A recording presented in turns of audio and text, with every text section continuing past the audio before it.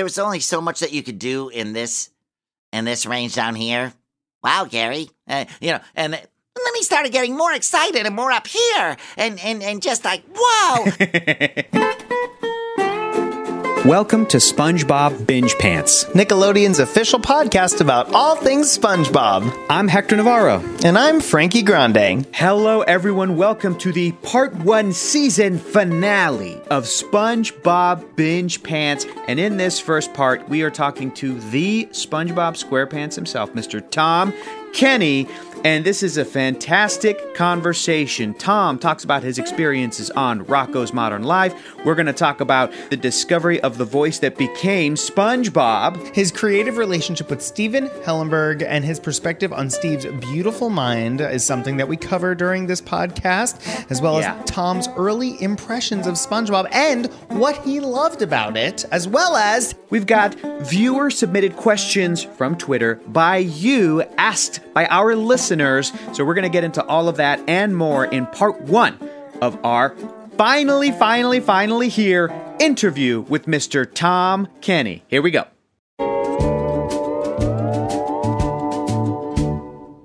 The cool thing is, Tom, I had an opportunity to interview you years ago for the Nickelodeon Animation Podcast. On that show, you were telling me the story about how you auditioned for Saturday Night Live and almost got cast on the show, but ended up not getting it, and how that led you to SpongeBob.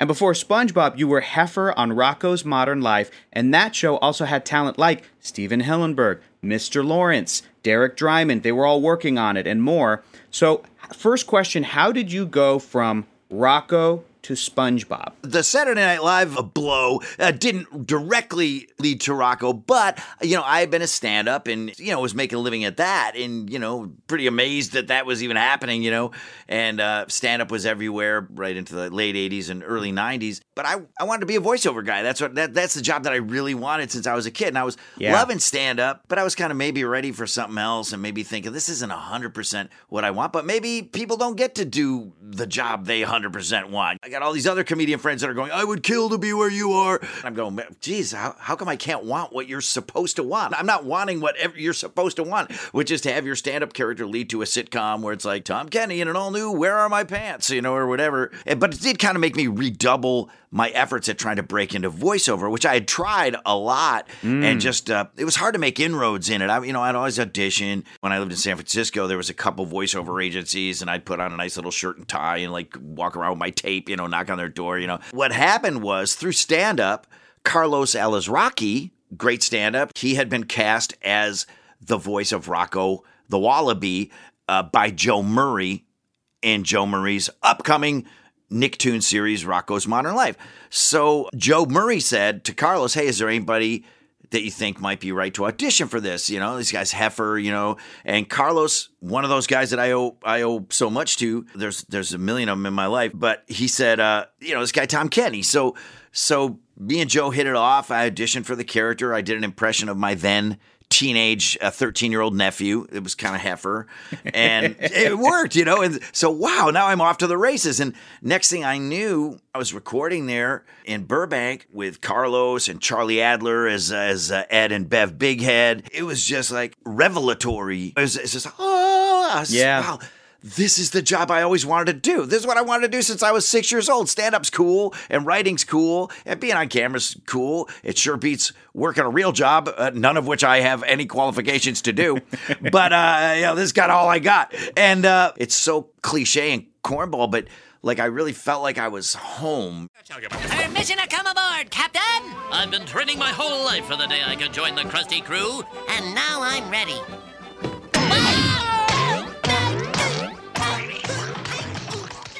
Like you said, Rocko is one of those petri dish shows where Joe Murray had such a great eye for talented, people who had a knack for this stuff that were just starting out, that he hired all these guys. He hired Hillenburg, and he hired Dryman, and he hired Nick Jennings and Robert Skull, and it was just amazing to be in that. And so lucky for me and such great timing because it was right at a time where creator-driven shows were a thing. You know, Yeah. Ren Yeah. and Stimpy had paved the way, and then all these other shows. Rocco was able to ride that wave and be much different from Ren and Stimpy, but still, Joe was the guy. It was very much his sensibility, his view of the world. Rocco was him. Joe was just amazing. He respected our humor, you know, so he'd let us play around and do stuff. And sometimes it'd get in the show. And the writers were also great. Mr. Lawrence's tenure on course. Rocco's Modern Life. Wow, that's a big one for SpongeBob. So Rocco did lead directly to SpongeBob. Yeah. And that team of people was just incredible. Look what all those guys have done and worked on. It's pretty crazy that it was this one little Nickelodeon show. It was a pretty small pool. And SpongeBob is a small pool still. So fascinating, so wonderful. Here we see Bikini Bottom, teeming with life, home of one of my favorite creatures, SpongeBob SquarePants. Yes, of course he lives in a pineapple, you silly. We've had so many guests on the show that have been in the world, and we've heard so many different versions of the beginning of this season of SpongeBob. And one of the things that we heard from one of our guests was that when you were working on Rocco, you did some crowd walla, and that Steven remembered a weird voice that you did from one of the walla scenes, and he asked if you would use that voice for SpongeBob. Is that true? Yeah, it is. There was a voice that I had heard somewhere else, and it was kind of fresh in my mind. It had just happened. I heard somebody talking. It was their real voice. And like us guys do, you just kind of collate that. Stand-ups and voiceover actors go, wow, I'm taking that. You know, I'm taking that. I got to remember that. And then a lot of times you just mash stuff up. You know, you go, hey, my uncle, and then that guy that I rode on the Greyhound bus with in 1986, and then this weird character actor from 1932. I'm going to mash them up, and maybe if I put them all together, it'll get me a gig. You know, so it's all about getting the gig, even no matter how many shows you're on. Really, what you get addicted to is that adrenaline of like auditioning, and then they go, hey, you got it. You know, yes, you know, like that's why people are like, why do you still audition? You know, Fagerbach is like, why do you work so hard, man? Just you got SpongeBob, just chill out. Like, I'm totally SpongeBob and he's totally Patrick in real life. Great. But yeah, that's whatever the question was, yeah. No, so Steve, so I did that voice, and yeah, we were just doing crowd stuff, and yeah, I just did that guy, and Steve remembered it, you know, like for me it was kind of disposable, you know, it's like, okay, that's done, that'll never come in handy again, but it made people laugh today, and Steve was amazing. I mean, the way his mind worked. That has been the running theme of Frank and I getting to do this show, and just like rewatching the first season and talking to all of you guys. The running theme, Tom, has been like Steven Hillenburg was this amazing, amazing guy who was the absolute perfect person to create this show and to collect everybody. And just so cool to hear it from literally every person we meet that he was just the guy. That's true, and that is who he was naturally. But he was also a learner, you know, he also learned things. It's not just like, oh, I just naturally have all these abilities. Yep. It comes easy to me. You know, he looked at Joe Murray and saw what Joe did. And Steve was the creative director on the show, you know, I believe. And then when it came time for him to pitch his own show or the door opened for him, hey, if you got anything, show it to us. He had learned, you know, his learning curve. We all had our learning curve on Rocco. And I think Steve saw what he would do the same and maybe a couple of things that maybe he would do differently, you know, just because he's a different guy and SpongeBob was a slightly different sensibility. Totally. The amazing thing to me about Steve was that his right brain and his left brain were both Proteanly Herculean. Yeah. His right brain, the creative side, could move mountains. And then like his get business done side was also incredibly acute. That's a really unusual split for people to have. I mean, you're either one or the other, you know what I mean? You're either, I'm a right brain flake, I'm a creative, and I do the best I can with the other stuff, or, you know, I'm a business guy and I'm a bean counter and I'm an abacus with legs. I just count money or make deals or whatever. And Steve was like, all of it. It's incredible. Steve and I hit it off on Rocco. Like I could make him laugh, and I think he liked my sense of humor. And we would also talk about stuff, that wasn't cartoons and whatever, politics and science and the real world and comedy and shows and just everything. The way you talk to somebody you click with. And then once Rocco ended, people kind of went their separate ways, and then Steve started pitching SpongeBob, and he called me in. And after that, we got very close. Squidward, wait! Now what? You dropped this little piece of paper. Yeah? So what? I just figured you probably want it back. What's the big deal? It's only garbage. Garbage? But Squidward, in the right hands, this paper is a gold mine of entertainment. A spectacular afternoon of underwater fun. A treasure trove of... Garbage. You got to remember, just remember that SpongeBob started with a guy drawing something on a little piece of paper. I love that. It ended with a guy saw something in his head and he drew it on a piece of paper. That's really where everything starts and where it all matters. It's all ideas. So respect your ideas. Don't poo-poo or shortchange your ideas. Kids don't think about it that way because they just see, cartoons. They think it just sprang out of Steve's head like Zeus or something. Yeah. Yeah, it's a lot of blood, sweat, and tears, and it all starts with an idea. When he had me over to his apartment to show me this thing that he was thinking of pitching, it was in that little box that he had. All of SpongeBob was contained in that little box in his desk. And he took it out. It's amazing. Yeah. I would say it's the Ark of the Covenant. Don't look at it, Marion. And it's beautiful. And I'm glad to hear that everybody else was acknowledging that and feeling the same as me. Because I guess why wouldn't they? It's Now will you show me what's inside your secret box? No, SpongeBob. It's for me to know and for you to never find out. What was your first impression when you looked into the Ark? Did you see the next 20 plus years of your life ahead of you just flash in front of your eyes? Like, this is it. Yeah. Camera crashes into my eyes. Cut to me 50 years later. Like,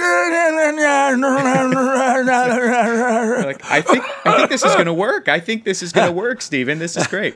Tom Kenny as Old Man Walker as SpongeBob. I didn't see the next 25 years of my life, but I did love it. I've always been a big cartooning fan. I don't draw myself, but a lot of my idols are cartoonists. A lot of my heroes have been cartoonists, like creative heroes. And so many of the guys that I worked with started out as cartoonists, not animators, Yes. Peter Hannon from Cat Dog was like a print cartoonist. Joe Murray was a print cartoonist. I always love that stuff. And when Steve showed me those graphics, it really was kind of revelatory. Like, you really did see it all. I think that's why it was such a great pitch, because I saw it and okay, there's his house. That's where he lives. That's how he dresses. That drawing of him eager to please and ready to roll and what do you need? That drawing set it off. And then there were the other characters, Squidward and Mr. Krabs and Sandy. They looked a little bit different, but not appreciably so. And the houses, the buildings, the architecture, Bikini Bottom, it was all there. Steve told me how Mr. Krabs was based on a real boss that he had at a restaurant job that he had worked. And I don't know that Squidward was based on anybody in particular, but just kind of an amalgam of all the naysayers and negative people that you run into in your life that are too, wow, brother, you're still doing that, and good luck with that. And, hometown people. And SpongeBob was a mix of people that Steve knew, and also comedy archetypes, the naive guy that hangs around with the even dumber guy. They drive everybody crazy with their positivity. Yeah, I mean, those are all really classic, never fail, been around for 500 years for a reason tropes. Yep. And he did something with those things and just turned them into something super different that kind of made people go, wow. Because I remember when we did the pilot, after we did the pilot and I had it on a little VHS tape that Steve gave me, and I took it home and I showed it to my folks. And my folks could not be farther from show business. My dad was an accountant for an air conditioning company, and my mom was a housewife in Syracuse, New York. And my dad was never said this kind of stuff, but he looked at it and he said, I think that's really fun. I think that's really got a shot at making it. Aww. It made them laugh, Yeah, they loved it, And they were just, like I said, they couldn't be further. They weren't looking at it like development executives. They're just people that watched it. And that's what made SpongeBob hit, was just that visceral initial reaction of regular people watching it and going, for reasons I can't fully collate or articulate, I love this. Aye, Captain. One hydrodynamic spatula with port and starboard attachments, turbo drive. Coming right up, sir. Carry on. We'll never see that lubber again. You're terrible. A hydro what?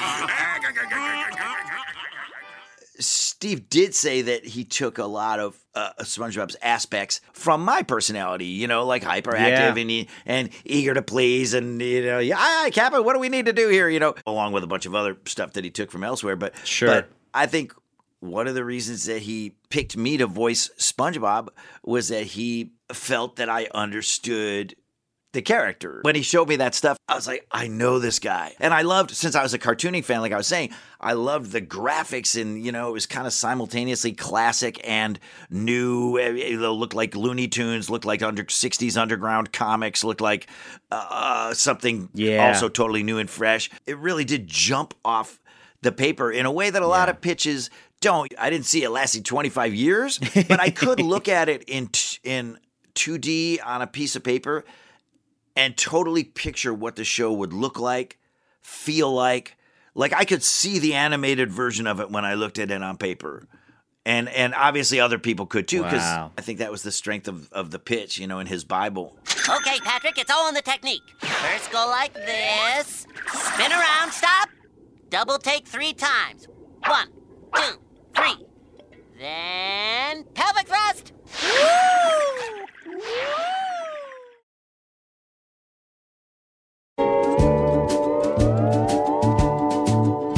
As we wind down this part 1 of this fantastic interview, before we go into part 2, we have some fan-curated Twitter questions for you. This is a segment that we're calling Ask Me Anything. Asked by Pandemonium and Brianna Gist _. How do you feel SpongeBob's voice has changed over the years? I guess every character's voice morphs and changes over the... I think he was a little more down here when he started, maybe because he was a little more in the grown-up world, and sort of working at the working at the restaurant and stuff. And then sort of without us noticing it, his voice kind of, as he became more childlike in the scripts and as he became more of a kid in some of the stories. Yeah, he just started, he just sort of went, there was only so much that you could do in this range down here. Wow, Gary, and then he started getting more excited and more up here, and just like, wow. I think he became more hyperactive, more child, and just I think I felt like I needed someplace to go where I have more wiggle room as his character developed, as he got more layers. And obviously, when you're doing a pilot and you're doing the first season of something, it's a little different. You're always thinking and tweaking, and I guess the way that like Daffy Duck or Bugs Bunny or Homer Simpson or whatever like sound different in season 3 than they did in season 1. You don't even really notice it. Nobody notices it. It's just sort of like erosion. Yes, I'm okay. You're the first sea critter to ever visit. I can't imagine why. Can I get you anything? Water would be nice. Next question. This was asked by two questions that are sort of similar enough. They were asked by 2 fans. This one was from @JoveRobotface and @PocketFrogs. They ask, what's the most memorable line that you've said in SpongeBob? What I love about SpongeBob is that like once one of those catchphrases becomes kind of iconic, they are sort of reticent to reuse it again. Like those lines, they don't use them over and over. Hey, that worked. Let's have them say that a lot. Even I'm ready. Yeah, it doesn't get overused. It's I'm ready. He'll say it here and there, but that was kind of like the first words he uttered, when he slammed out of his pineapple in that pilot. I'm ready. I'm ready. I'm ready.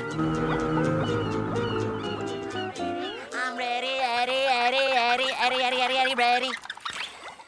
But it's funny, the ones that people ask for are sometimes surprising. They'll come to you at a Comic-Con and they'll just go, my sister's favorite line is, "Are you feeling it now, Mr. Krabs?" And I go, that's her favorite line? And they go, yeah, you know. So, there's a lot of them, you know. Could you say he was number one? You know, it's like, wow, that's 20 seasons. That's your favorite line. And they're like, yeah, I love that. You know, the writers then and now, we just appreciate them so much, like giving us funny stuff to say. It's cool, especially now as we get into the quarter century mark. It's cool to have this mix of like old dogs and new blood, you know, and a lot of the new blood is Generation Sponge that grew up with SpongeBob.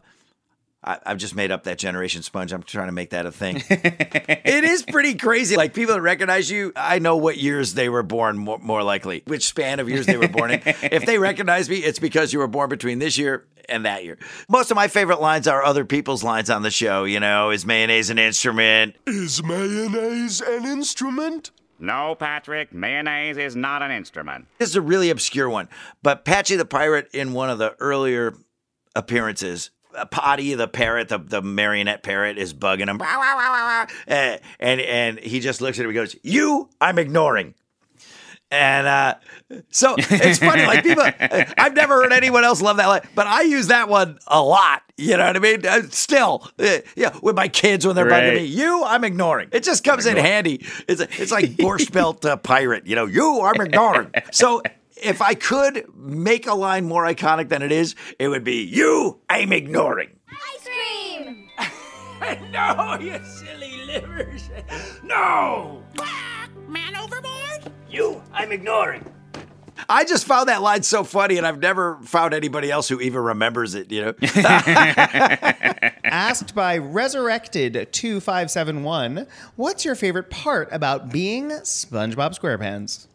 Wow. It's given me the chance to do a job that I really love consistently for years and years and years. And that's really what you want. Most people aren't crazy about their jobs. So I feel like animation in general, and SpongeBob in particular, has given me an opportunity to just do something I love doing. And just making a product that you're proud of. We try super hard to keep the quality super high and just give it as much love as if it was like it was 1999. And I know Mark Ceccarelli and Vince Waller feel the same way, and they're the guys in charge. And making a product that really just makes people laugh. There you have it, everybody. Part 1 of our discussion with Tom Kenny. That was so fantastic. I loved getting that confirmation, Frankie, that the original voice, the inspiration for SpongeBob, came from him doing a weird little voice background character in Rocko's Modern Life. It was awesome. Walla. It came from Walla voices. And also, I would like to compliment us on not freaking out too much while we were interviewing him. I can't stress enough, you know, this everything happens for a reason.